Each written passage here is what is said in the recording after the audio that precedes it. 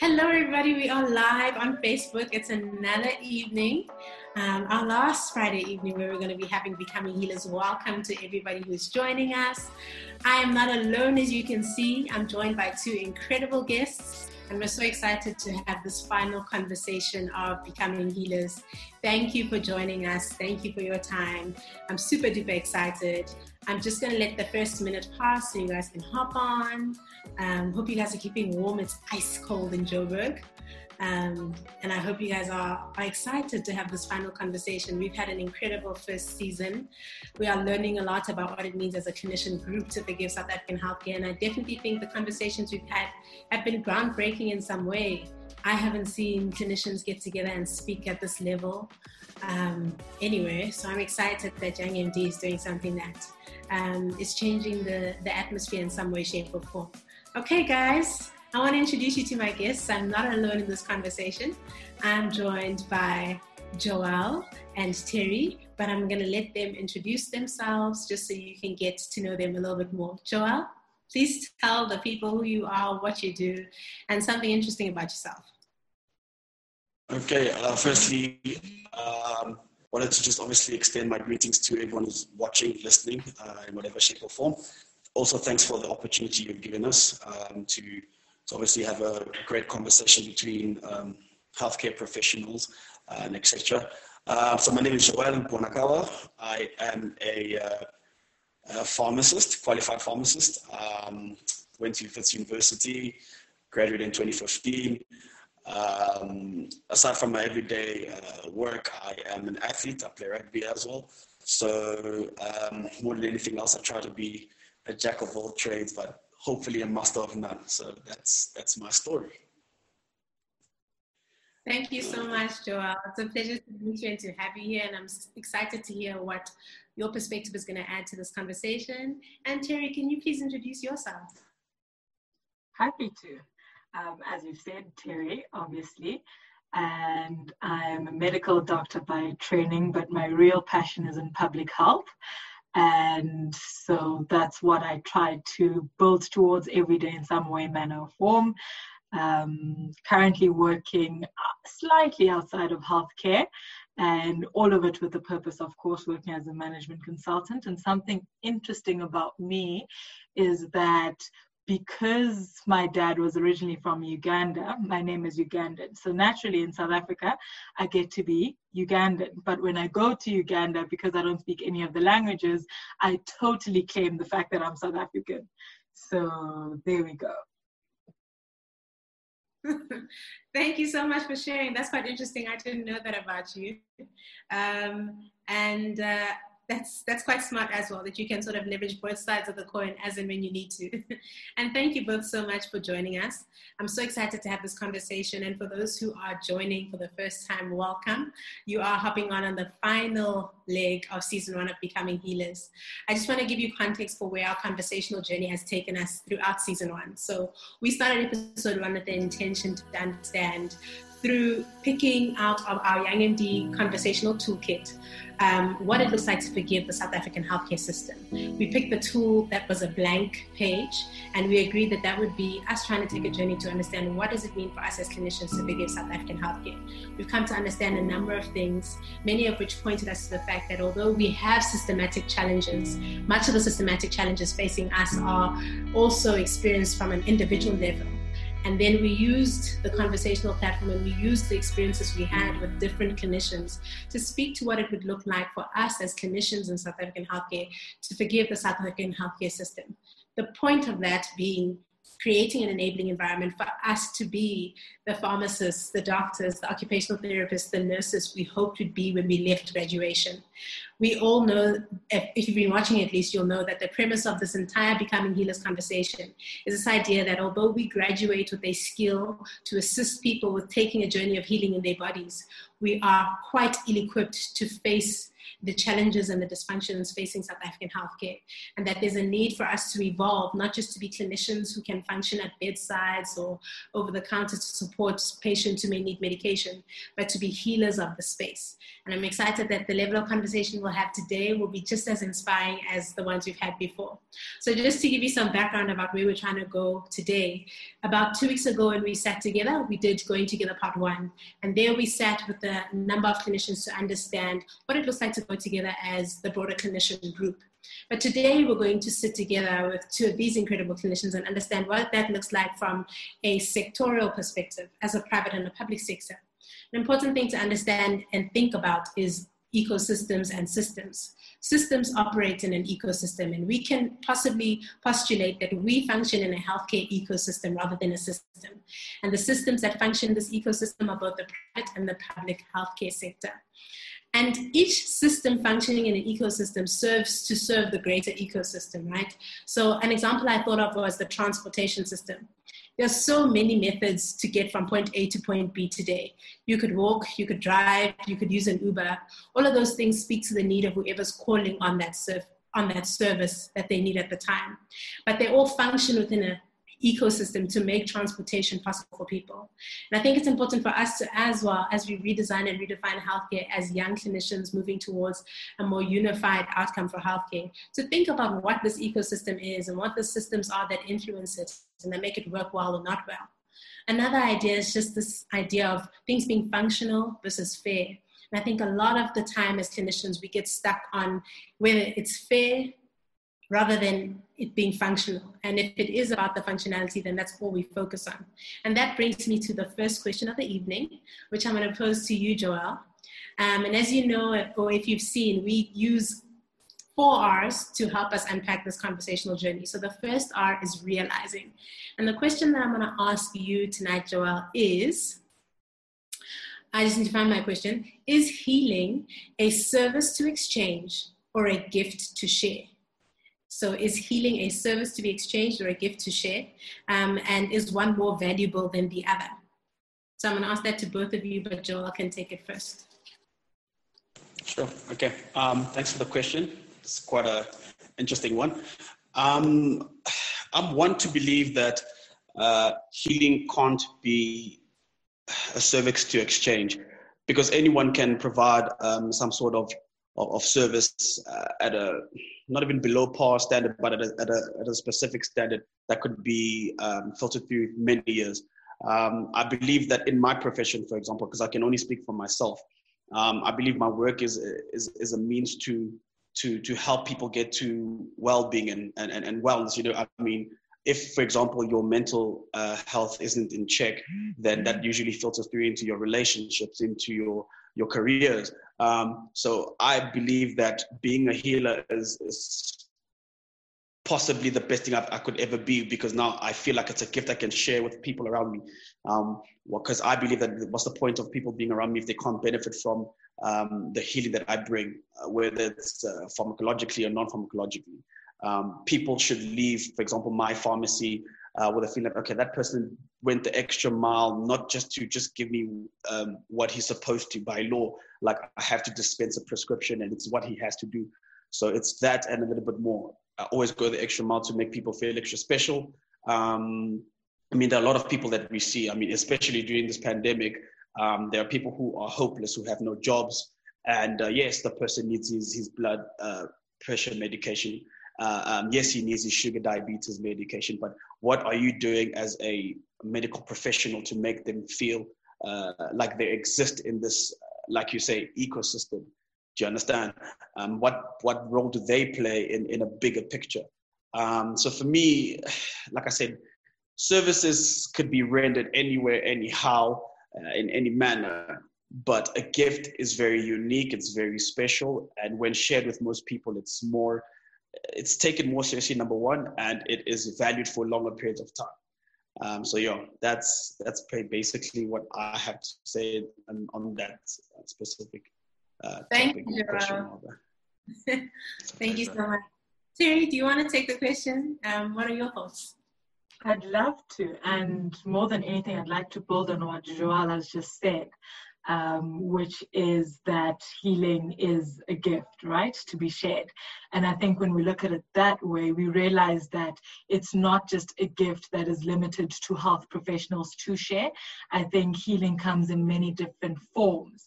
And if we recognize that it's something that can be shared, then it means it's no longer limited to the formal or informal healthcare service providers, be it in the very formal hospital or clinic system versus the more traditional healers. I think healing is something that we can do for each other every day. And it's something that we do better when we are conscious of our ability to do that. But just to build on how even service providers can offer healing as a gift, I think that's an important idea to bear in mind as healthcare providers, because it shifts your mindset a little bit. If you start to think about what you're doing being more than just a job and more than just a service that you're providing, but falling in a more sort of holistic form of healing, and recognizing that even just your presence there, more than your professional training, more than the prescriptions you're able to write or the consultations and the diagnoses you're able to offer, just recognizing that your presence in that space can be healing to an individual. And it then shifts your mindset from just, I'm here 8 to 4 providing a service, to actually, more than my professional training, I have an actual gift that I can share, that I'm well positioned to do so. Oh, wow. I love how you both answered that. And I must say, I didn't expect that perspective. But I also like how you both almost emphasize that there's a greater value in it being a gift. So almost like there's a role for service in healthcare, but it really is the fact that people see themselves as positioned and able to serve people first. And I mean, more the colloquial sense of the word serve, like really putting themselves out there and stepping in for the needs of people first, rather than just a transactional type relationship, which I think is extremely powerful and extremely important, and helps us sort of step into the second question I have for you guys tonight. Although before I go there, I wanted to ask, do you think that they can coexist? So although I asked the question almost saying it's one versus the other, is there a place where they can coexist, where we as clinicians value the role of us being service providers, as well as using that to stand on the gift? Joel? Okay, that's a brilliant question. I honestly believe they can coexist, but obviously to an extent. If you think about it, I think the service itself is a platform you should use for your gift, if I'm making sense. So because you have this gift, you are able to provide a specific service to a greater community, right? And I think they have to coexist actually, but it being a gift needs to outweigh you just overlooking it as a service, right? So I'll bring myself into the equation by saying, because I have a gift of healing, I should use the institution where I work at to expand on that gift, to share that gift with every single person that comes into this institution. You know what I mean? Because you see different people from different races, different walks of life. And because I have this gift of healing, why not share it with every single person? That obviously plays a big role into promoting health and wellness rather.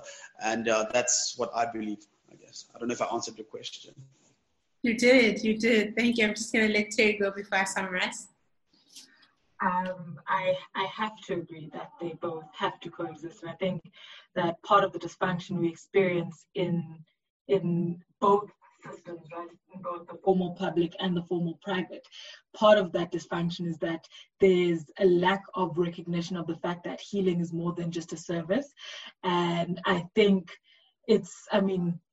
there are a couple of reasons behind that, right? The dysfunction, is like quite material. We don't have the equipment, we don't have the buildings. And so that adds to frustration, and it becomes very difficult to see yourself as a healer instead of just a service provider. But that said, I think there's always, if we emphasize and if we remember that we are healers before we are professionals first, I think there's room even within the existing dysfunction to tap into some of that. And you might find that nothing else changing, all things being equal, we might actually end up delivering a better service than what we're currently able to offer to patients and to the people who rely on both systems. And so I think it's definitely an important mindset thing to recognize that actually healing is both a service and a gift, and we need to tap into both of those every day. Wow, I absolutely love where this dialogue is going, because I think what you guys are saying is tangibly difficult to do on a day-to-day basis. And it's really easy to lean off of, especially the gift part of it. Do you know what I mean? So if you think of this idea we started off in the beginning about ecosystems, functioning in systems, we have very clear delineations between what a private healthcare system is and what a public healthcare system is. And it can almost be very difficult for you as the individual clinician to see how your gift can serve that space if you're not transacting with the skill or the professional service that you have. But I think you said something so powerful, both of you, just this idea that they must coexist. We need to be able to live with the consciousness that says, what I do here transcends the ecosystem or the system, but must also come back and serve the ecosystem or the system in a really powerful way. And that helps us sort of enter into this part of the conversation where we reconcile ourselves. And obviously the point of reconciling is to help us understand where we fall as a clinician group in the current healthcare ecosystem. And the question I have to ask you both there is, what should the role of the clinician then be in this healthcare ecosystem? Is it assumed that we have sort of one type of role or function to fulfill here? And how do we better engage it? And that question is really coming from much of the ideas that you both shared. Just this realization that we aren't necessarily trained to manage the organizational structure of it all, but we also have this gift and ability to heal. And should that be able to transcend beyond just the bedside and be assistive in how this ecosystem functions, what does that look like, and how do we help ourselves assume those roles more readily? Joel? Okay. You're coming in hot with these fire questions. But I believe it's a mixture of both scheme of things. Has to be viewed, I suppose, in two different ways, because the people that we're supposedly sharing our gift with have a specific perspective of who we are and what we do, right? And we also have our own roles to play and to fill in health and wellness. So I'll give you a scenario. So a patient comes in, for example, in a pharmacy. He or she, for that matter, assumes that you know everything that has to do with medicine and getting better, right? That's his perceived, I don't know, it's his perspective of your role, rather, right? And that's one-sided. I believe that you should know the fact that you have a gift, number one. You need to back that you have a gift, because a lot of people doubt the gifts that they have, and that obviously it fills down into how they treat their patients, or some people would say customers, and it just breaks down, right? So I believe that you need to be in tune with the gift that you were given from God, and you need to use that gift to let people view you not just for your role as a professional, but for your gift as well. Again, it's a very tough question. I'm not sure if I answered it, but I tried to my fullest capacity. So that's what I would have to say. I think it is assumed and unassumed at the same time. Thank you so much, Joel. No, I think you did an excellent job at answering it. I'm just going to summarize after Terry speaks. I think I actually had the same challenge as Joel, but I think it's important, I think with every gift that one has, number one, it's important that you're aware of it, because unless you're aware of your gift, it becomes very difficult to use it, and use it tactfully and use it strategically. And so I think that in every situation, as professionals, even within the systems that we operate in, across public and private, but also within the ecosystem, I think it's important to recognize and tap into our power more than the status that our professions afford us, more than the gifts, the services, the skills that we have, but really just tap into that innate thing that leads all of us into the professions that we're in. And I think that's how we're then able to sort of transform from within, even with, again, all things being equal within the ecosystem.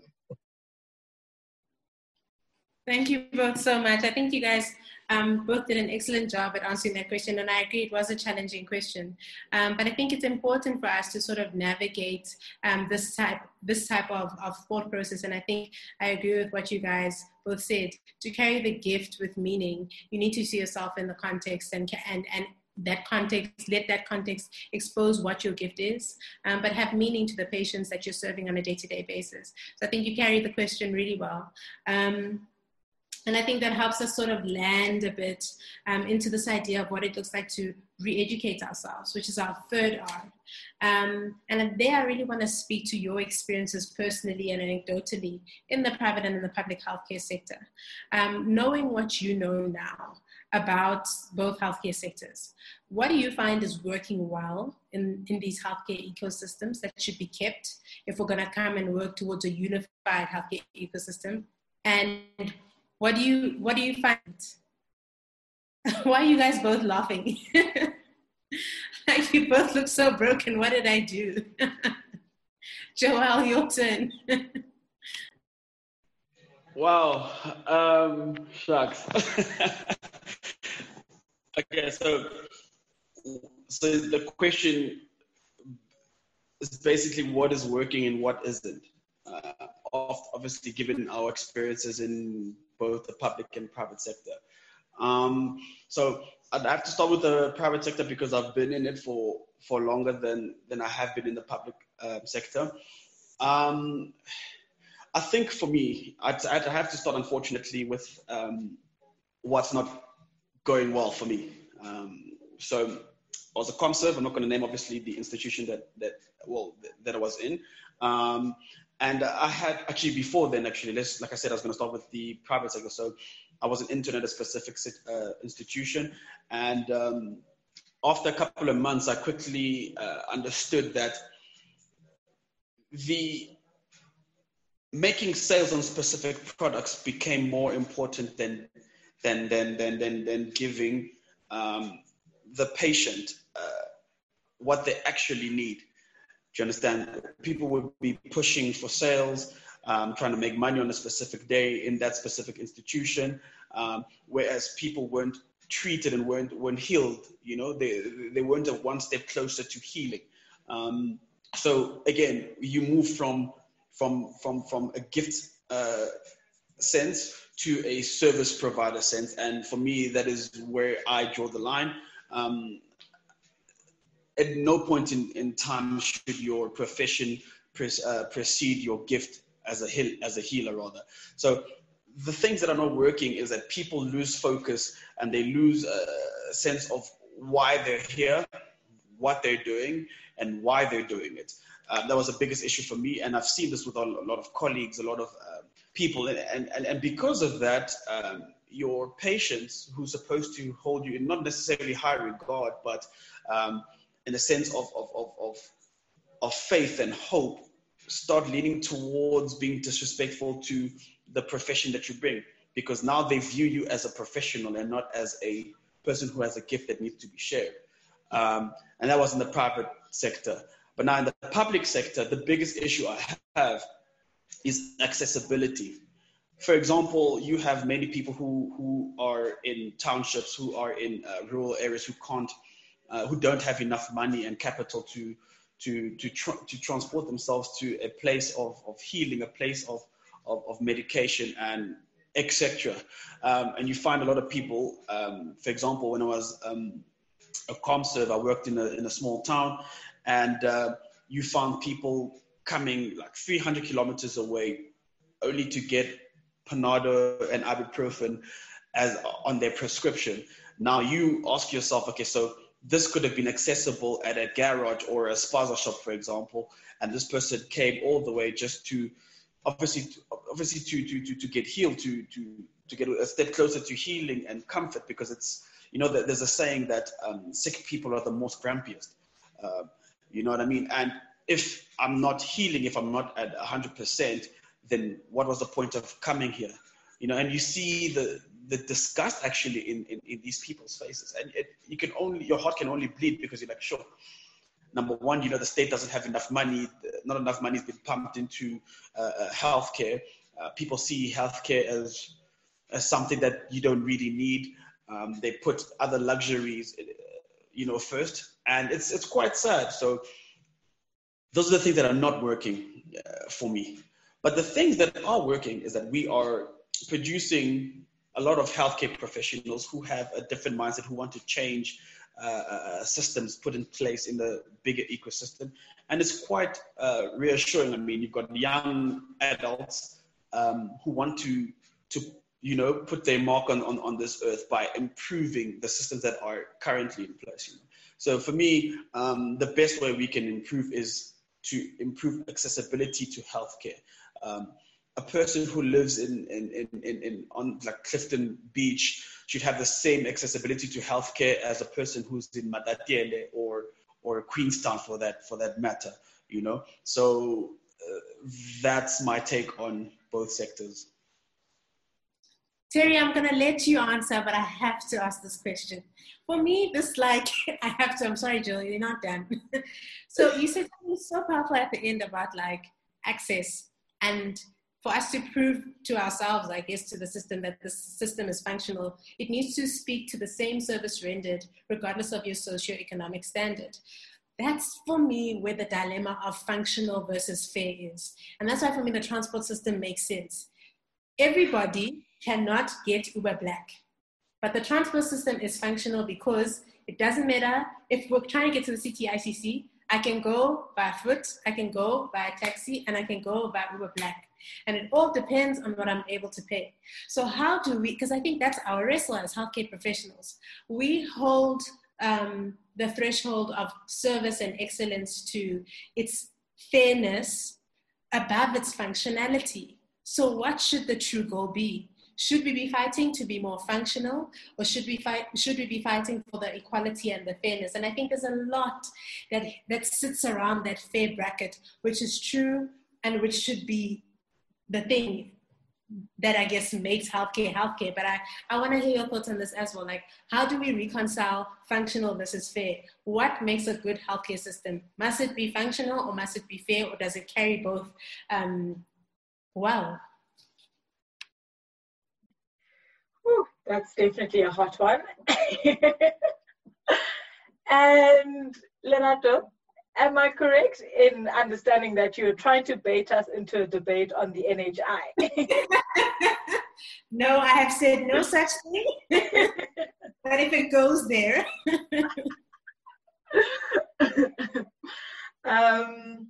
Okay, I think, let me answer the first question first. Around what's working and what isn't, and I'll keep it brief by focusing on what I think is working, and I'll only speak from the perspective of the public sector, because that's the only sector I've ever experienced in my short professional career. But I think three things that really stand out about the public sector, I mean, current dysfunction notwithstanding, I think what's amazing are the pockets of optimism that you'll find even like buried within the dysfunction, right? Is that it's very rare that in an entire hospital of 900 beds that you'll walk into all wards and everyone will just be completely and utterly defeated by the dysfunction of the system that we all have to work in every day. I think that's one thing that absolutely still amazes me to this day, is the pockets of optimism that you'll find even within the crumbling and dysfunctioning system.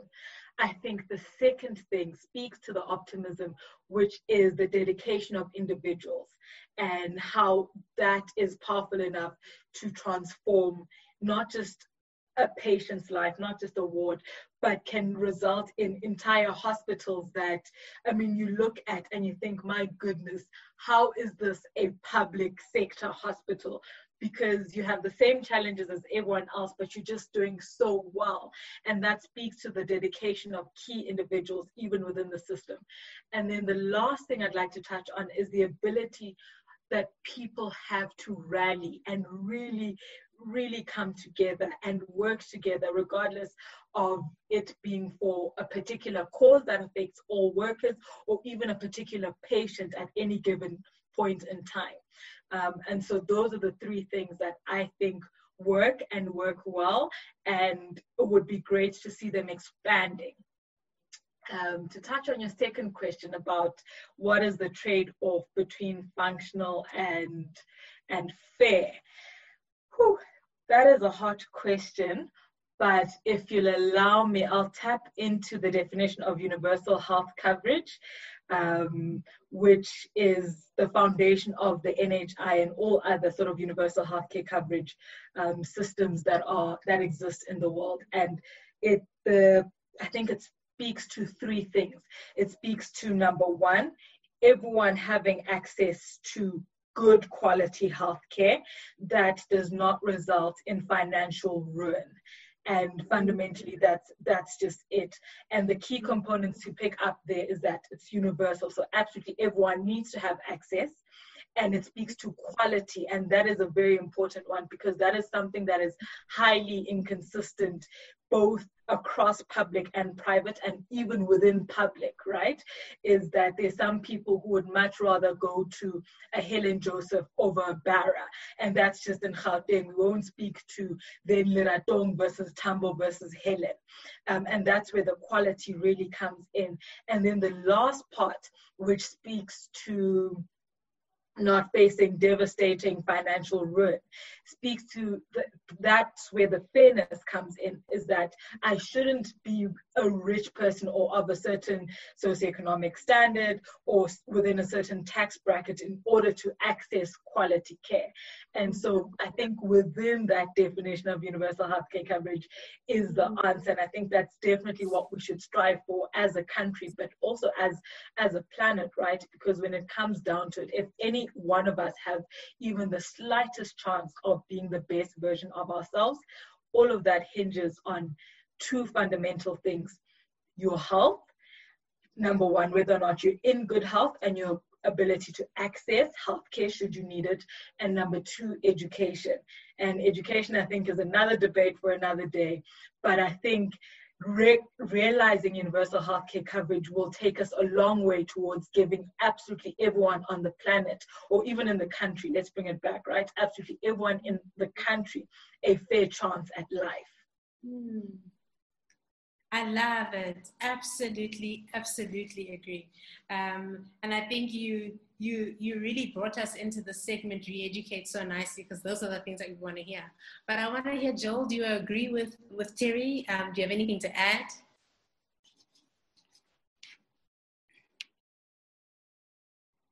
Joel, are you frozen on my side? Okay.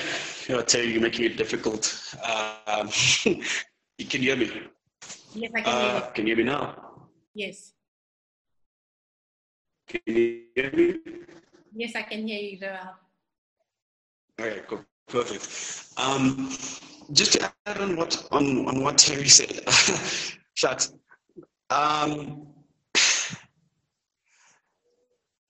again, it just boils down to accessibility, and obviously, like Terry pointed out, on universal health care and the benefits. But then at the end of the day, we also need to think about the implications it would have in terms of like financially for a country like such as South Africa. Let's be honest, we're not the greatest in terms of finances. Our GDP is nowhere close to other big countries in the world.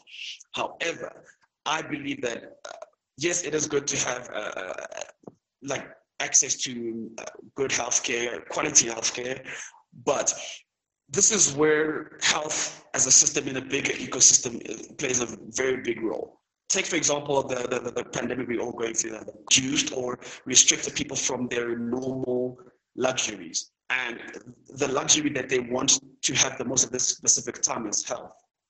So in my opinion, why not,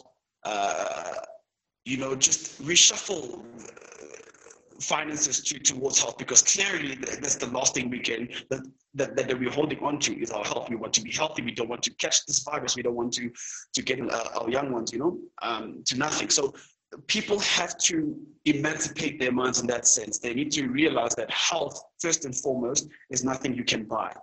It's only something that you can get and develop over time. So if that is not put into place, then I don't think we'll survive. No one will survive. So to answer your question, I think we need to be fair in healthcare. We can't be functional all the time, because functional is, okay, this person's prescription has expired, I cannot dispense this prescription.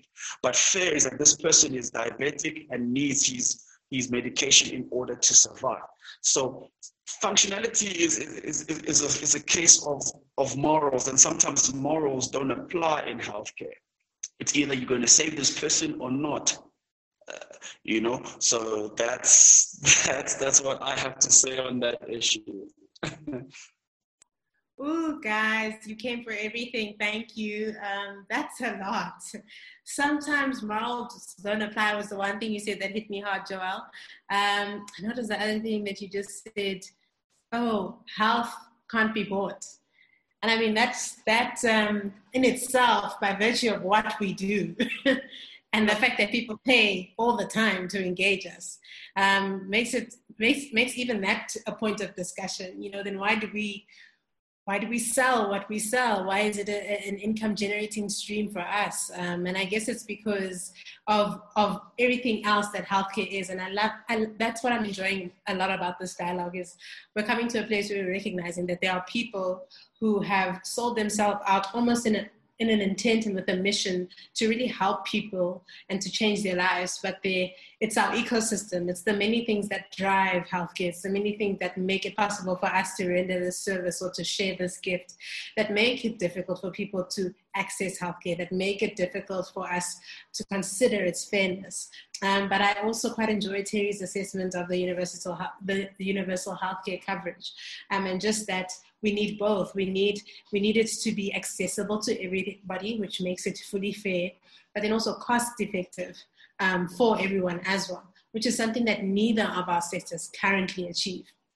And I think that's why it's powerful for us as clinicians to try and understand where we fit in this whole picture. Are we constantly going to be the commodity that's used and shuffled from left to right between each sectors and almost bowing to whatever the system or ecosystem is there? Or do we have a say in how this actually goes?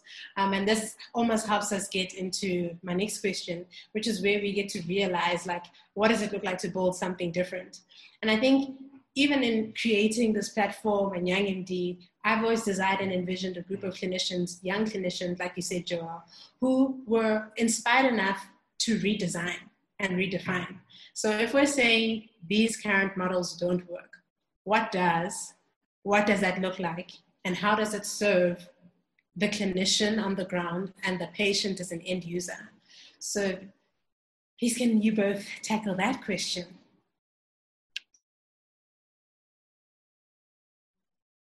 Hectic. I guess it's my turn. Oh. Go for it. Sorry. I'm sorry about that. So obviously, in my ideal world for healthcare, I would obviously tackle accessibility. Like I said, there's been a lot of issues where patients cannot come to a place of healing because of transport, for example. I believe in bringing that healing to them. How do we do that?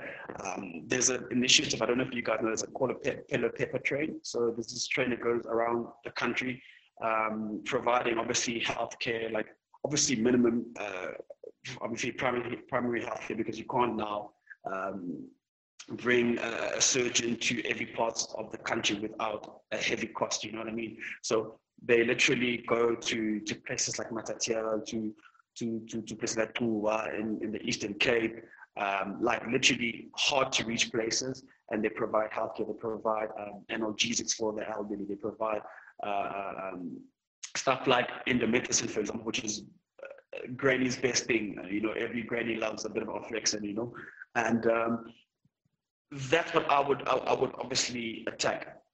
Get the healing to the people. The people shouldn't come for healing. Sometimes people don't know that they need healing, you know. So bring it to them, and it'll be better. I mean, like if you bring, for example, a ton of, let's say, tramadol to people who have neuropathic pain, they're in the village, and you know, he obviously now, or she, for example, this granny is used to this pain. She's been living with it for like the past 10, 20 years. And then you bring this magical tramadol drug and literally solves all her problems. That person will be grateful for the rest of her life. Not because she got this magic drug, because you took the time to come to her and like, listen, you need this. This will make you feel better, you know? And it's like there's no better feeling than a satisfied patient, not even a patient, a satisfied human. You know, the biggest struggle I think people have is satisfaction, whether it's job satisfaction, satisfaction in relationships. The list is endless, right? But at the end of the day, if you're satisfied, that is the best feeling ever. You know, you can't tell a hungry man to pray about his hunger. Just give him like bread so he can eat. You know, so a lot of the issues we fail to tackle them because we always try to find loopholes around the situation and not go through it. So yeah, accessibility, big thing. So obviously it will have a transport cost, but I think there are certain other initiatives in the country that, in my opinion, don't work, and this has nothing to do with healthcare. For example, SANROL. Now that SANROL has been implemented, nobody's allowed to cross provinces. The country's losing a lot of money, you know what I mean? Whereas clinics, or even, for example, Baragwanath, where I was born, just by the way, people are sitting there in queues forever, you know? They're sitting in queues. There's not enough healers in one space. So accessibility, number one. Number two, providing a platform for a lot of healers to take, their stand, you know what I mean? Because let's be honest, it's very difficult to get a job in this country. You can be qualified, you can have the best grades, you can have the best experience, but it would take you 3 to 6 months just to land a job to prove that you are a healer, you know, and you have this gift that you want to share with everyone else. So, and yeah, that's my ideal world.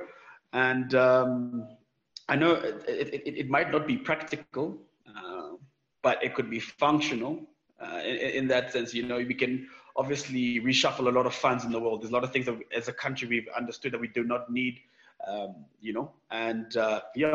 that's what I have to say. I love it, Joel. I have another question in my mind, but I want Terry to answer first because you guys say a lot and then you bring a lot to my mind and then it becomes a lot. Terry? Sure. So I think when it comes to what we need to realize, I think 2 major things come to mind for me. And the first one is realizing the full definition of healthcare, of health rather, because healthcare is something very different. And the full definition I'm referring to is the one that the World Health Organization uses, which is that health is a state of all-encompassing well-being, right? It's social well-being, it's mental well-being, it's physical well-being, it's, to a greater, lesser extent, it's economic well-being. And I think once we recognize that health isn't just waking up and going to your GP or the clinic or the hospital, like just that realization will do wonders, right? And that realization needs to feed into the system as well, because right now what the healthcare system is supposed to provide is health promotion, health prevention, curative services, as well as rehabilitation.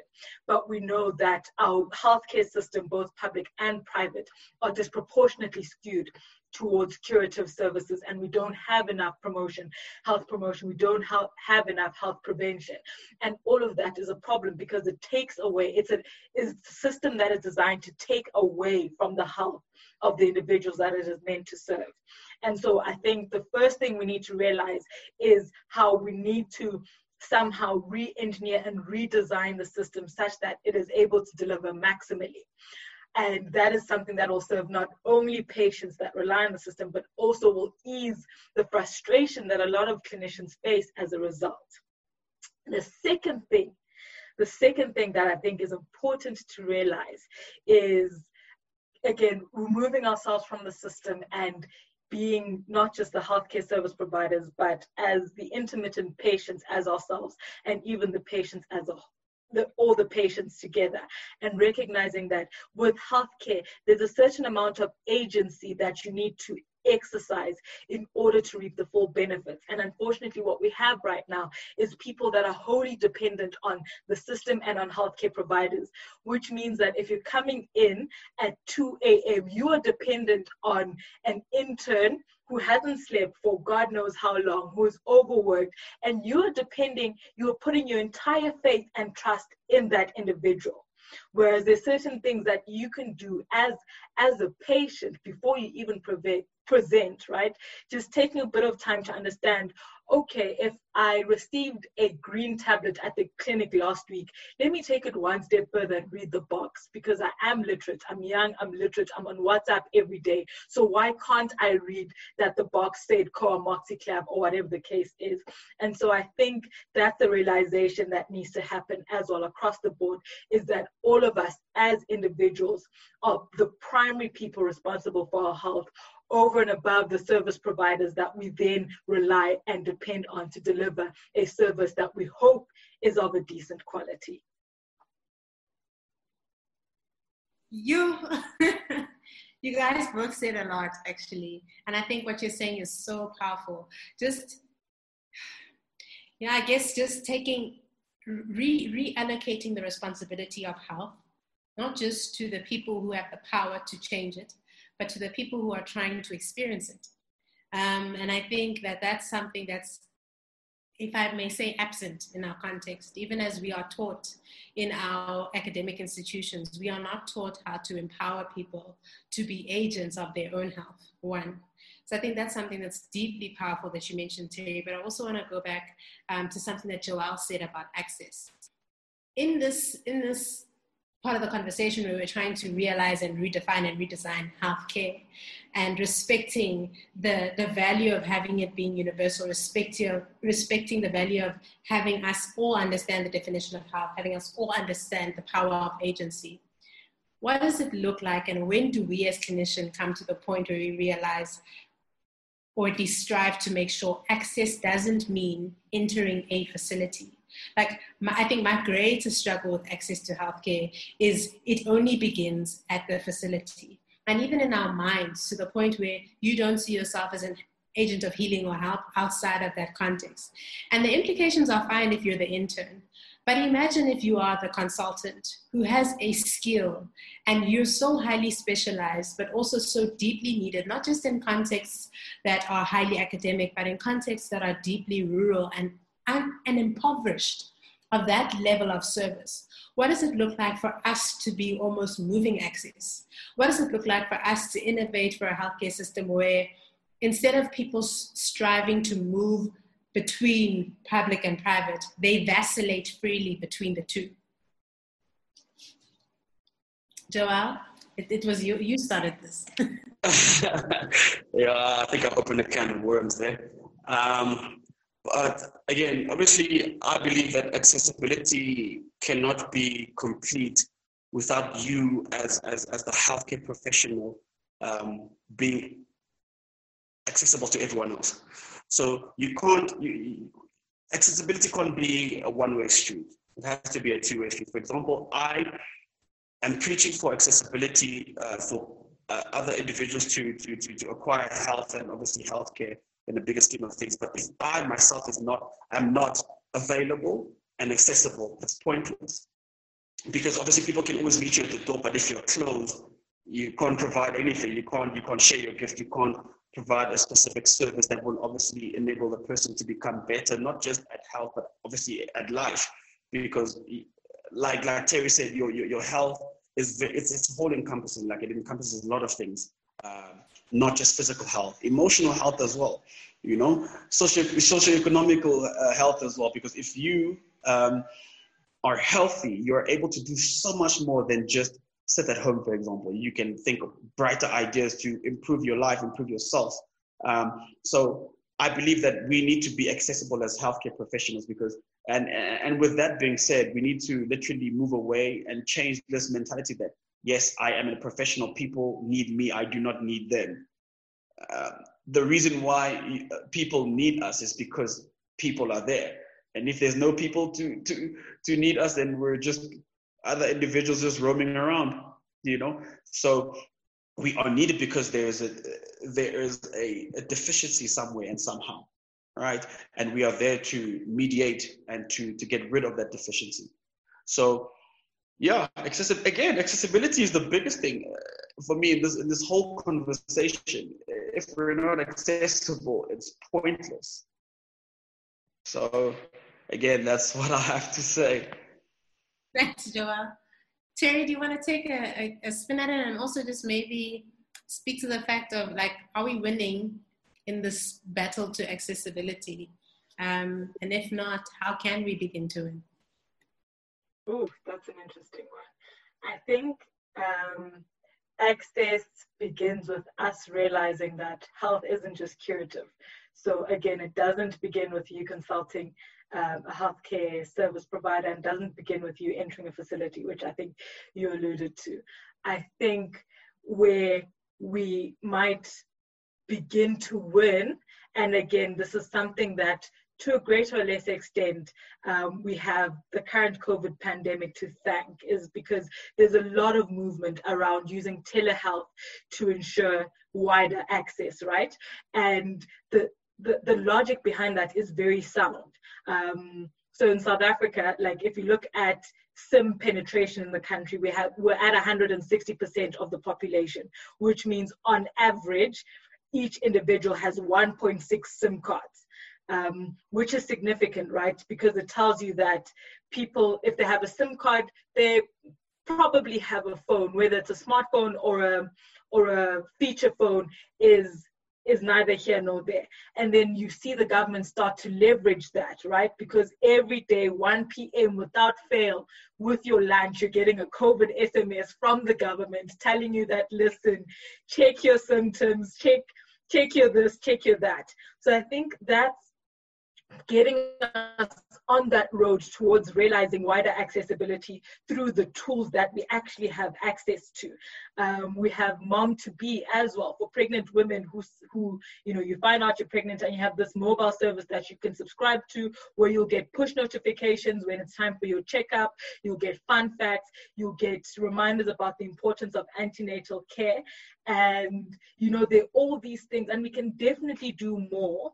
But I think increasing access to health begins with expanding our definition, and then using the tools available to, even if we can't deliver curative services over the phone, perhaps we can deliver some health promotion messages, we can deliver some health prevention. And in other countries in Africa, they've done that really, really well. I mean, the mHealth is huge, right, in countries like Nigeria, because they recognize that we may not be able to put a clinic or a hospital within 10, 50, 100 kilometers of every individual in the population, but everyone has a cell phone in their hand. And how do we leverage that to increase access to health? So definitely, I think it's a space that exists, mHealth, telehealth, all spaces that are booming and that still have the capacity that we can still leverage as a country to increase accessibility to healthcare, without building hospitals, without building clinics, without doing all those really expensive things that, it's questionable whether or not we can even really afford those. I love that. I absolutely love how both of you just tackled that. And I think, Terry, what you're emphasizing just about us as clinicians seeing the journey of health being beginning at prevention and then ending at cure and rehabilitation is quite critical to us, not only just feeling like the system is functioning, but can become more functional.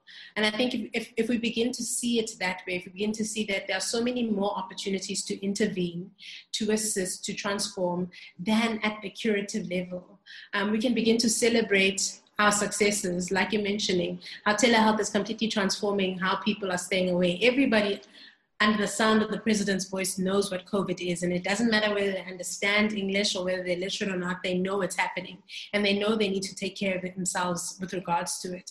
And so I think what you've mentioned about what we've spoken about access for me is deeply crucial, especially in shifting the paradigm for us as a clinician group to recognizing that where we're going and what we're trying to build is not to make sure the curative and rehabilitative aspects of health are absolutely sound and stunning, but more that the entire journey of experiencing health from prevention all the way into all those is more seamless, is more accessible, and is more real for the patient. And I think the sense of satisfaction we can get as clinicians knowing that, hey, I made sure a teenager condomized and is now safer from STDs. You know, I made sure a sexually active teenager is testing for HIV and AIDS. Those are wins and those are victories. And I think oftentimes, because we're so focused on the curative and rehabilitative efforts of healthcare, that's why we feel like it's so dysfunctional, and that's why we often feel like we're far behind. But I think even globally, our country can compete, especially with the efforts we've made, especially in HIV and TB prevention and cure. And I think even moving forward, COVID, we're doing well as a country as well. So I think what you've said about access for me has been really powerful and has been really transformative in making sure we as healers move in this direction, being well aware that we have a greater goal, that we have a better yardstick than what perhaps our predecessors have used as something that's functional and effective. And because we're getting to the close of our season, I cannot close the season without asking you my favorite question. And my favorite question to ask any clinician is, what is your hope for South African healthcare? I ask the question because I believe hope is more than just something that inspires us. It gives us answers. So if you would please help us close the show by answering what your hope for South African healthcare is. Joel? Sure.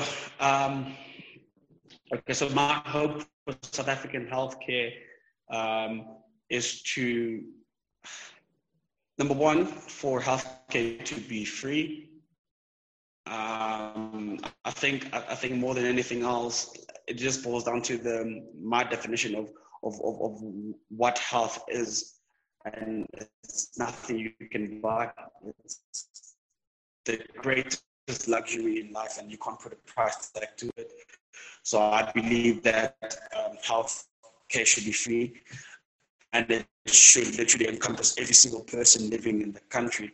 I know it's not the greatest thing to bring up. However, I think the COVID assistance in the country, it excluded refugees and asylum seekers, right?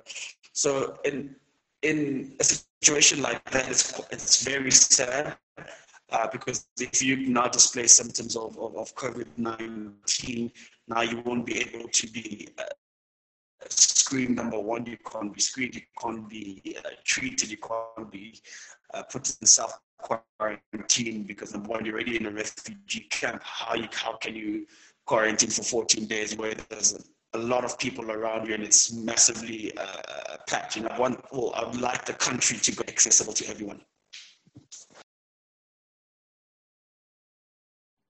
Wow, that's absolutely powerful. And I think just your last line, I'd like the country to be accessible to everyone, says it all. Thank you. Terry?